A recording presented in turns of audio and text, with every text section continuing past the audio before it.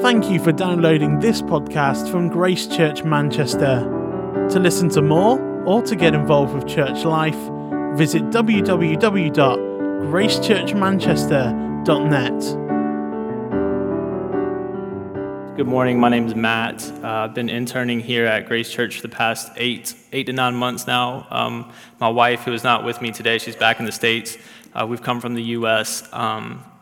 And just thank you to all you guys that are regular at Grace Church that we've gotten to know. You guys have been amazing, and it's been just a true blessing for my wife and I to be here and just to meet you guys and just to grow in Christ with you and serve Christ with you as well.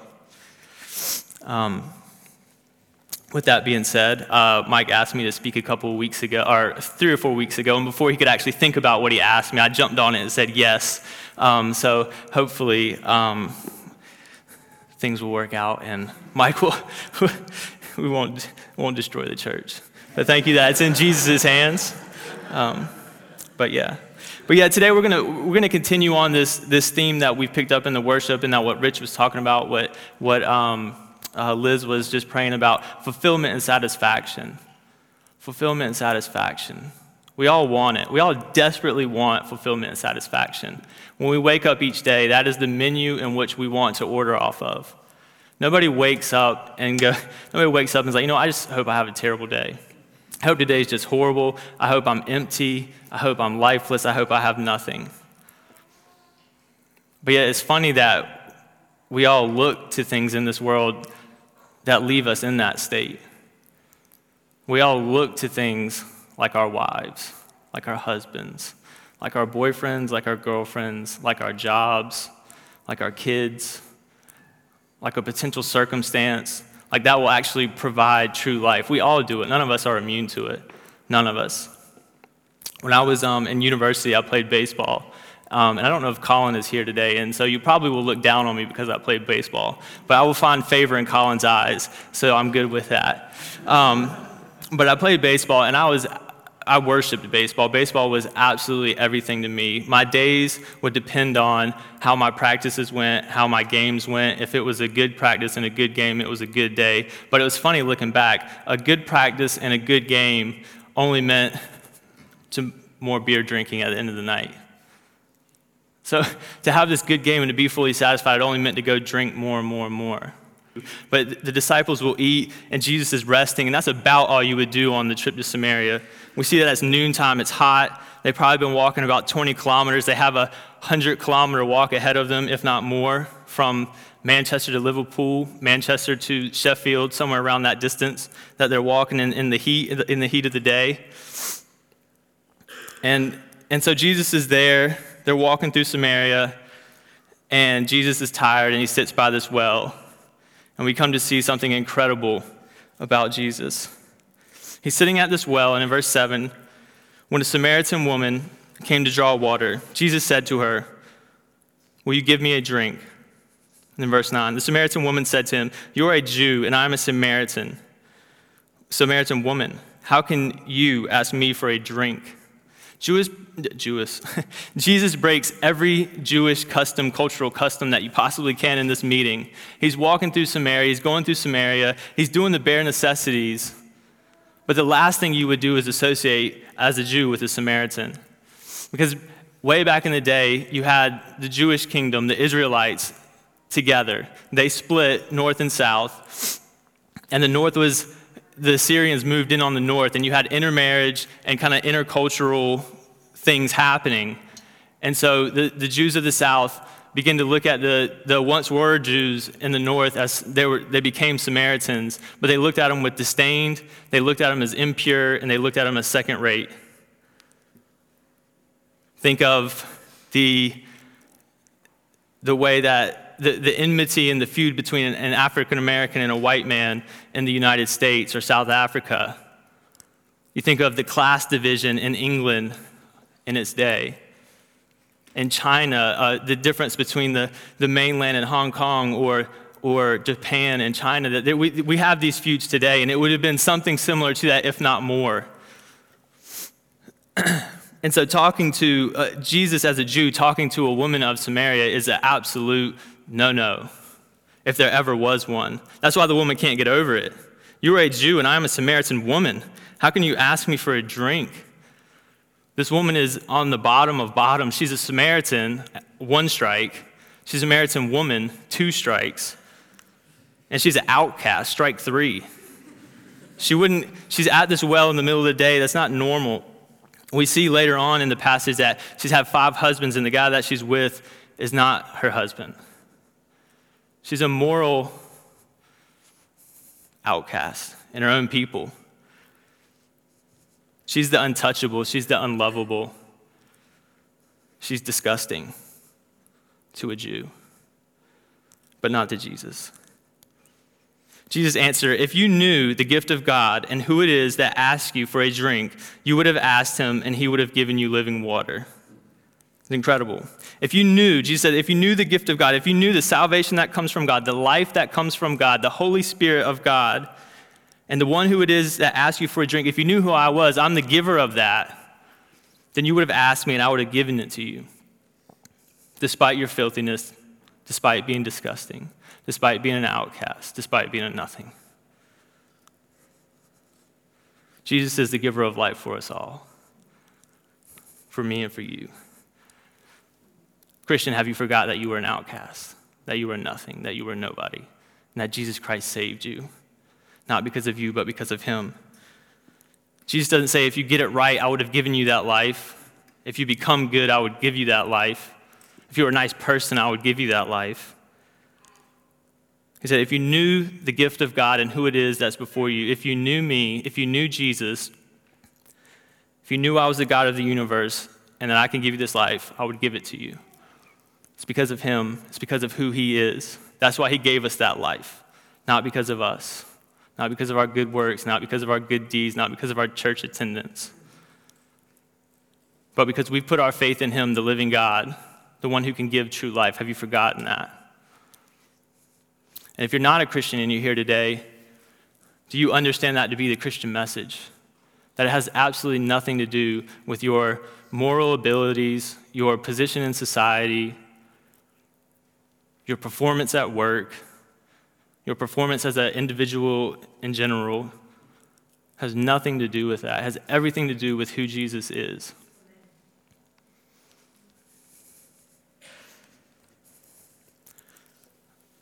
Verses 11 through 14, we see that Jesus is the giver of life beyond this world. We see in 11 that the woman doesn't get it at all. Jesus has made this great claim of who he is and what he offers, and the woman only sees the physical. She only sees in the temporal. She says, "Sir," the woman said, "you have nothing to draw with, and the well is deep. Where can you get this living water?" All she sees Jesus as is a Jew right now. She's looking at him empty-handed. Jesus has made this incredible offer of living water, what she wants and what she needs at this moment, or she thinks she needs at this moment. And she looks at Jesus and says, "How can you, what do you have? What do you have to offer? You don't have anything to draw from this well." It's funny because the woman actually has what she needs to draw from the well to get the temporal fix. But Jesus has what the woman needs to get the eternal fix. And so she says, Are you greater than our father Jacob, who gave us this well and drank from it himself, as did also his sons and his livestock?" Saying, look, you've got nothing in your hand. How are you going to get this? Like Jacob built this and provided for his family, provided for this community, brought life to this community. Are you greater than him?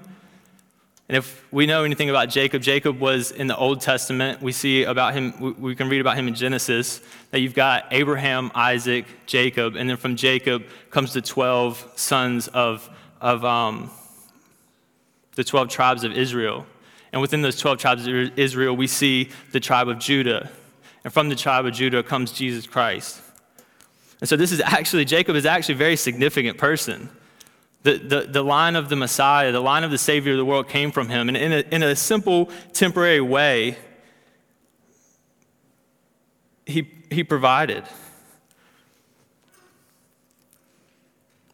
But Jesus answers, Everyone who drinks this water will be thirsty again, but whoever drinks the water I give them will never thirst. Indeed, the water I give them will become in them a spring of water welling up to eternal life. Jesus says, yeah, I am greater than Jacob. What Jacob had to provide was temporal. What I have to provide is eternal. What you get from this well will last a moment. What I give you will last forever.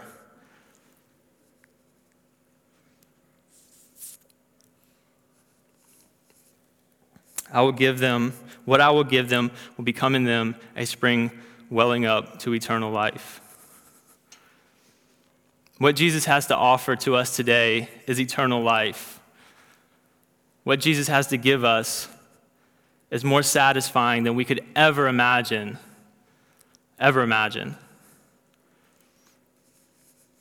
As Christians, are we like this woman? Are we drinking? Are we stuck on the well of Jacob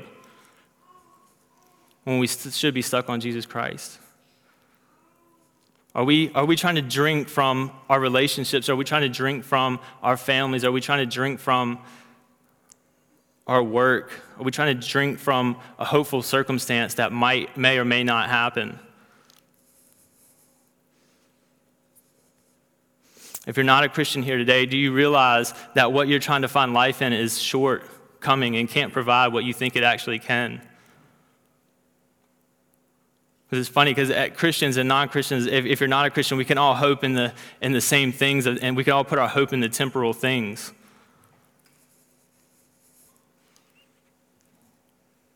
But if you're not a Christian today, have you come to see that Jesus is the one that gives true life? Because if you're not a Christian, you're this cup.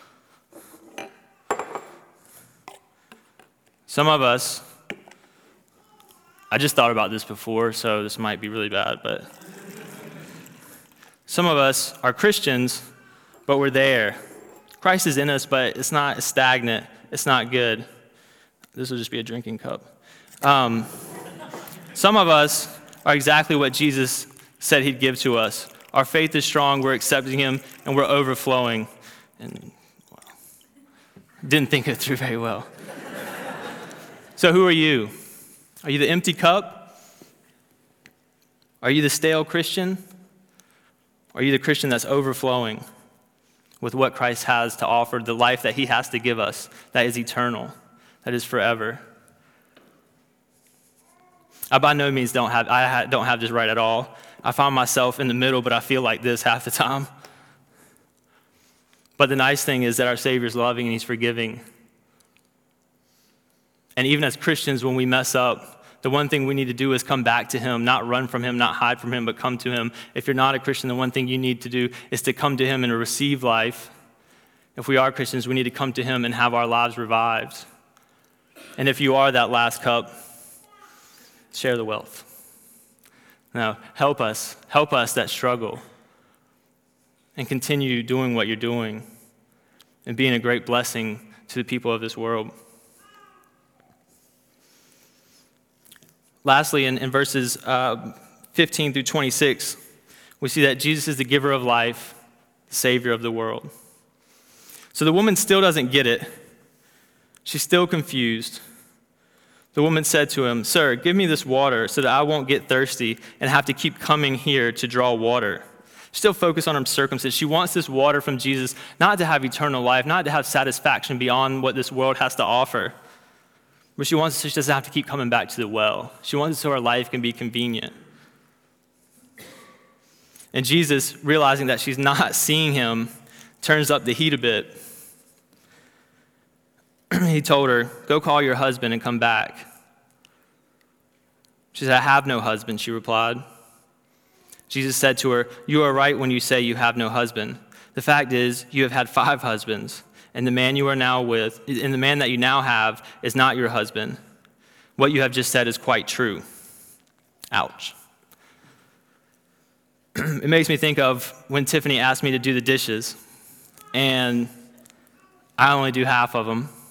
I only do the bowls and the plates, and I leave the cutlery and the pans. And walk in the next room, and she says, "Did you do the dishes?" "Yeah, I did the dishes." But in that moment, she can't see that I really didn't do the dishes. And I can only imagine this woman saying, "No, yeah, I have no husband." But in this moment, Jesus is no mere man. He sees right through it. He goes, well, yeah, actually, you are right, but you've got a whole lot more baggage than what you're proclaiming to have. And what I love in this moment is that the woman doesn't even get down on herself. She begins to start to see Jesus as for who he really is. She takes one step in the right direction.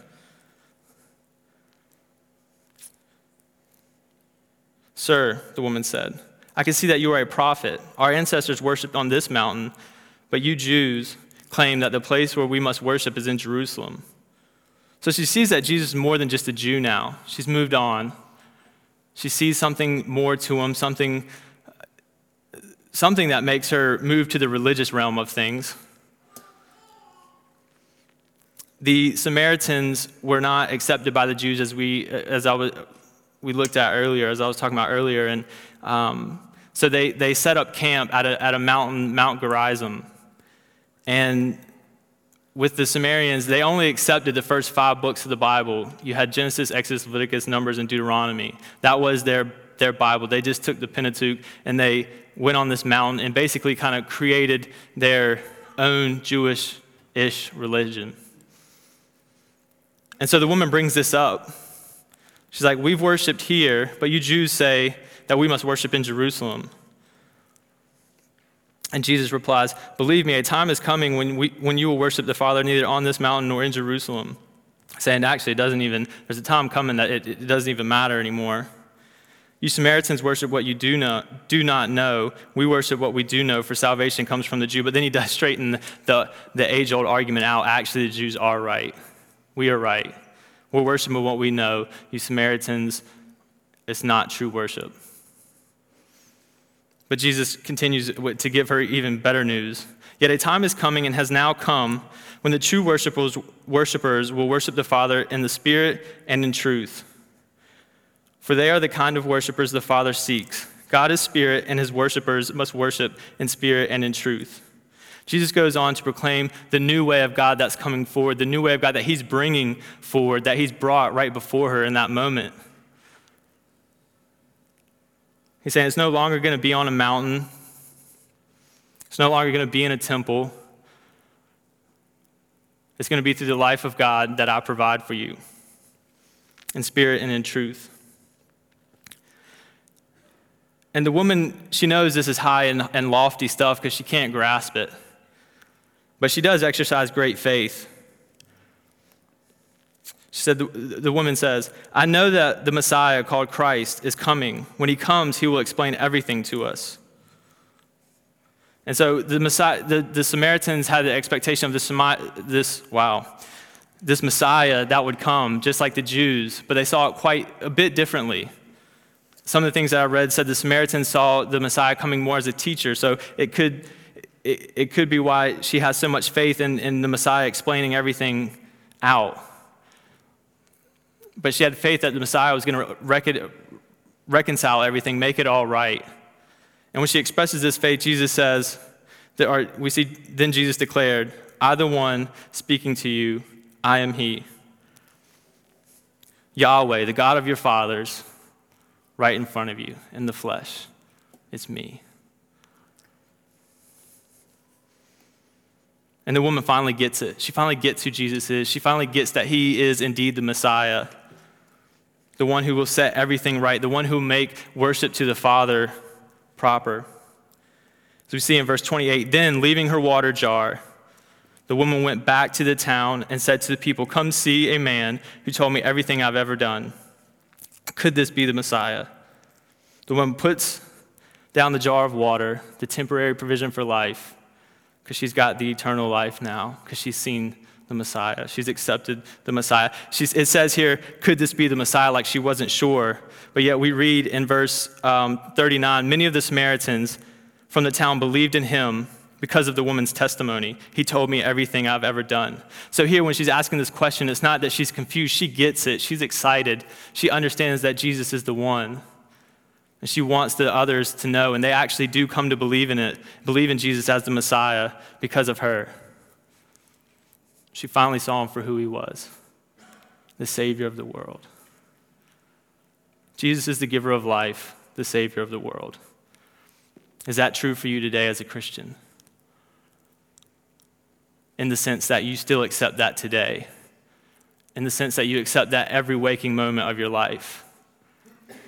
I find it very easy as a Christian to accept Jesus when I was 17 in a crisis moment where life was just not fun. But I find it very difficult to wake up every day when my circumstances aren't all that bad and to still say, Jesus Christ is Lord. But he is. The Samaritan woman got it. Do you get it? Do I get it? Not so that we may receive life for the first time, but so that we may walk in life abundant, so that we may be truly satisfied and truly fulfilled in this world, because our hope is in him and our satisfaction is in the Spirit of God, and we're looking to what's coming after this world, not the things that are in this world. If you're not a Christian today, do you see Jesus for who he truly is? He's the Messiah. He's the Savior. He died for you. He rose again for you so that you could have the righteousness of God, so that you could have the life of God through faith. And that's the gospel, and that's the good news for the non-Christian and for the Christian. So as Christians today, are we walking, believing in the gospel? Are we holding on to the gospel? It's our satisfaction in Christ because we believe that he died and rose for us. And that's where our satisfaction is found. Not in the things that we may gain in this world through money, through family, through right circumstances. And if you're not a Christian today, would you see that what you're trusting in is not enough? That you actually don't have life. You're actually not really living if you don't have the life of Christ in you.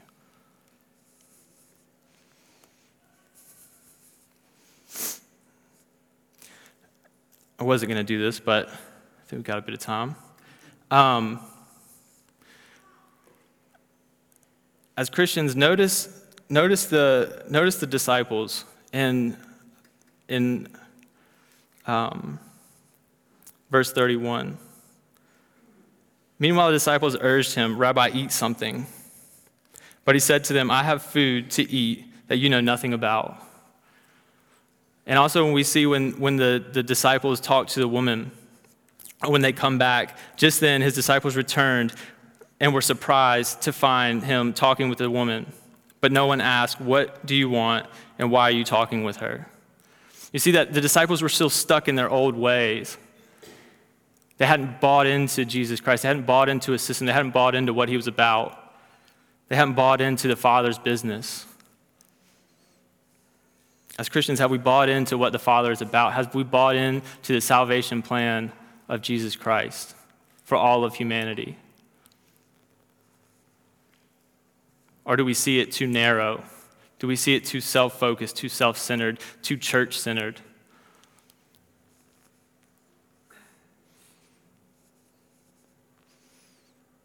And today, if you're not a Christian, would you be like the Samaritans? Who they heard the testimony of this woman and they believed off his testimony. If you're not a Christian and if you've been spending time with Christians, would you believe? Do you trust them? Do you believe the testimony that they're telling you? Not do you believe in them, but do you believe in the Messiah that they're telling you about? And would you let that stir you to spend more time trying to discern and discover who he really is? Because it was the faith that the Samaritans got from that woman that drew them to want to spend time with Jesus. And in verse 42, after they had spent time with Jesus, they said to the woman, "We no longer believe just because of what you said. Now we have heard for ourselves, and we know that this man really is the Savior of the world." So if you're not a Christian today, would you continue to spend time in the Word? Would you continue to read the Bible and ask questions and dig deep? Because in it, if you're truly seeking and you're truly searching, Jesus Christ will show himself to you, and you will come to see that he's the Savior of the world.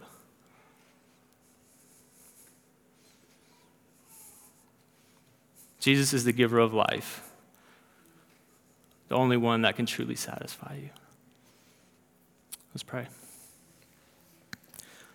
Father, thank you for your Son. Thank you for the life that comes from him. I pray that we would all feast on it. I pray that it would be our everything. That would be what we hold on to in all situations, in all circumstances. Father, thank you for your grace and your glory. Thank you that we don't have to get it right because Jesus Christ got it right. And I pray that we would trust in that and hope in that, all of us, Christians and people who don't believe this message. Because it is the hope of the world. It's the hope for all humanity. And I pray that we would see that. We would believe it for our lives, and we would believe it for the lives of all of the people in the world, and that it would move us to live more faithfully and share more boldly. I ask this in Jesus' name. Amen. Thank you for downloading this podcast from Grace Church Manchester. To listen to more or to get involved with church life, visit www.gracechurchmanchester.net.